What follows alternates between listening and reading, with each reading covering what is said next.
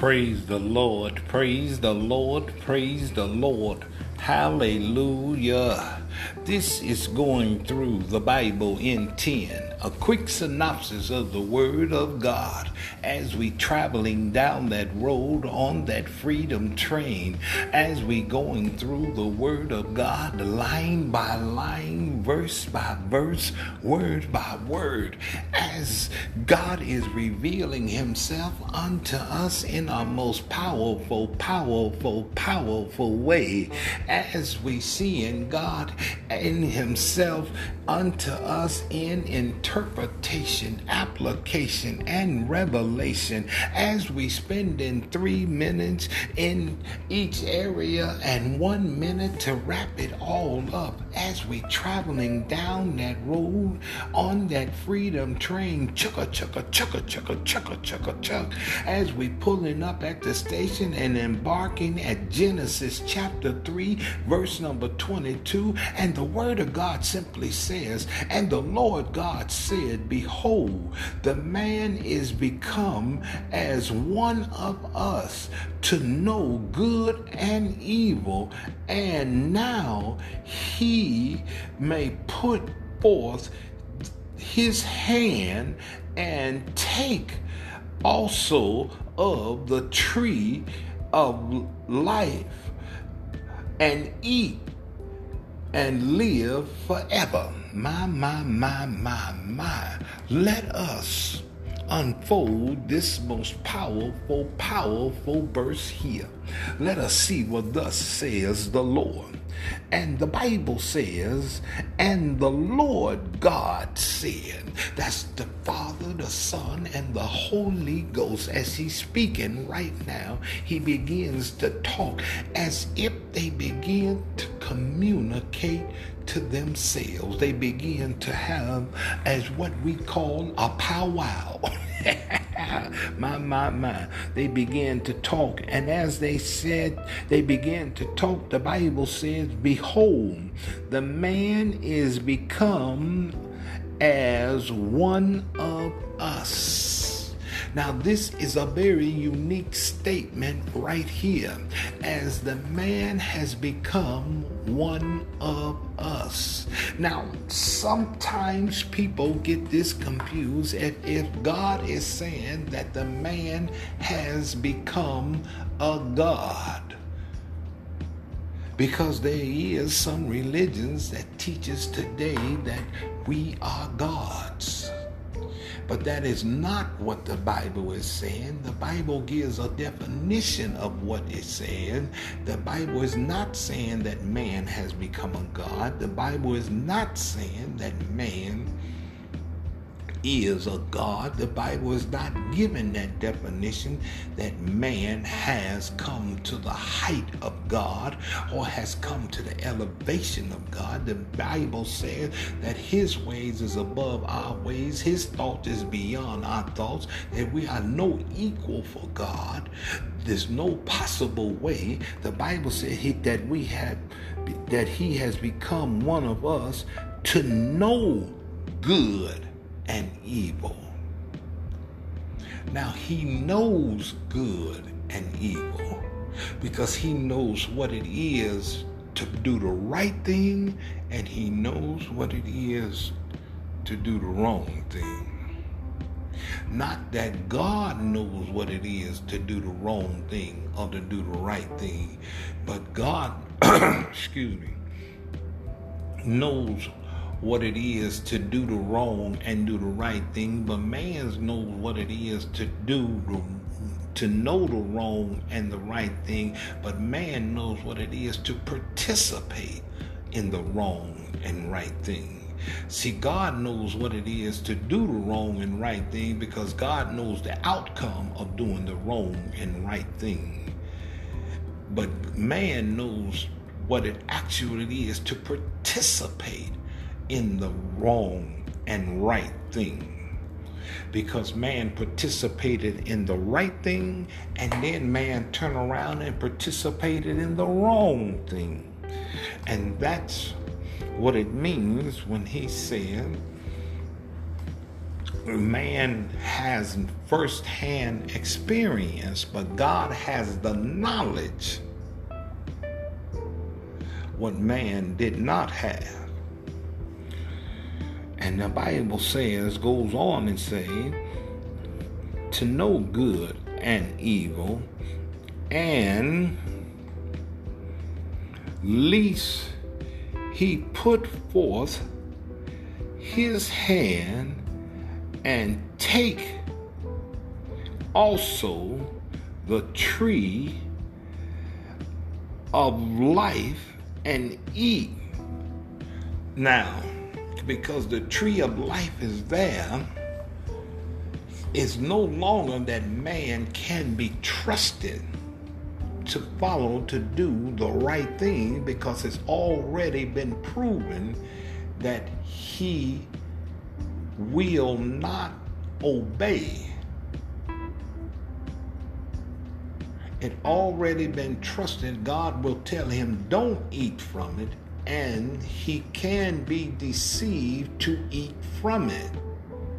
So God is saying that we cannot just say that we can tell man, don't do it, and leave it at that, because we can see down the line that the adversary will come and have him to eat from it. Because the temptation will be too great upon man to eat from that tree of life, and he will take and eat from it. Now, this is a very powerful thing, because you see, God is having a discussion, and he having this discussion and saying that man has come into the knowledge of good and evil. He knows what it is to participate in good and evil. He knows the knowledge and what it is to participate in it. Not that he is a God, but he knows information in the realm as God knows it. And now he cannot be put in the same stature that he was in before as being obedient, because he can be deceived when temptation is put before him in such a great standard, because the enemy will attack. Now, how do we apply this in our lives?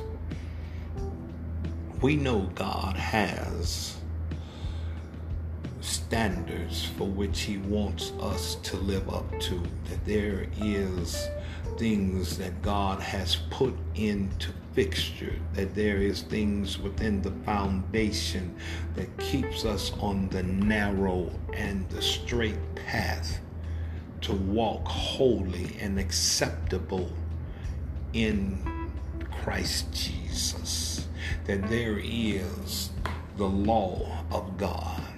Many people think that the law is thrown away because grace stepped in. No, grace gives us the ability to walk in the law of God. Grace gives us the ability to live righteously, to live holy, to live acceptable unto God, to sacrifice the flesh, to not to do the things that will be against God.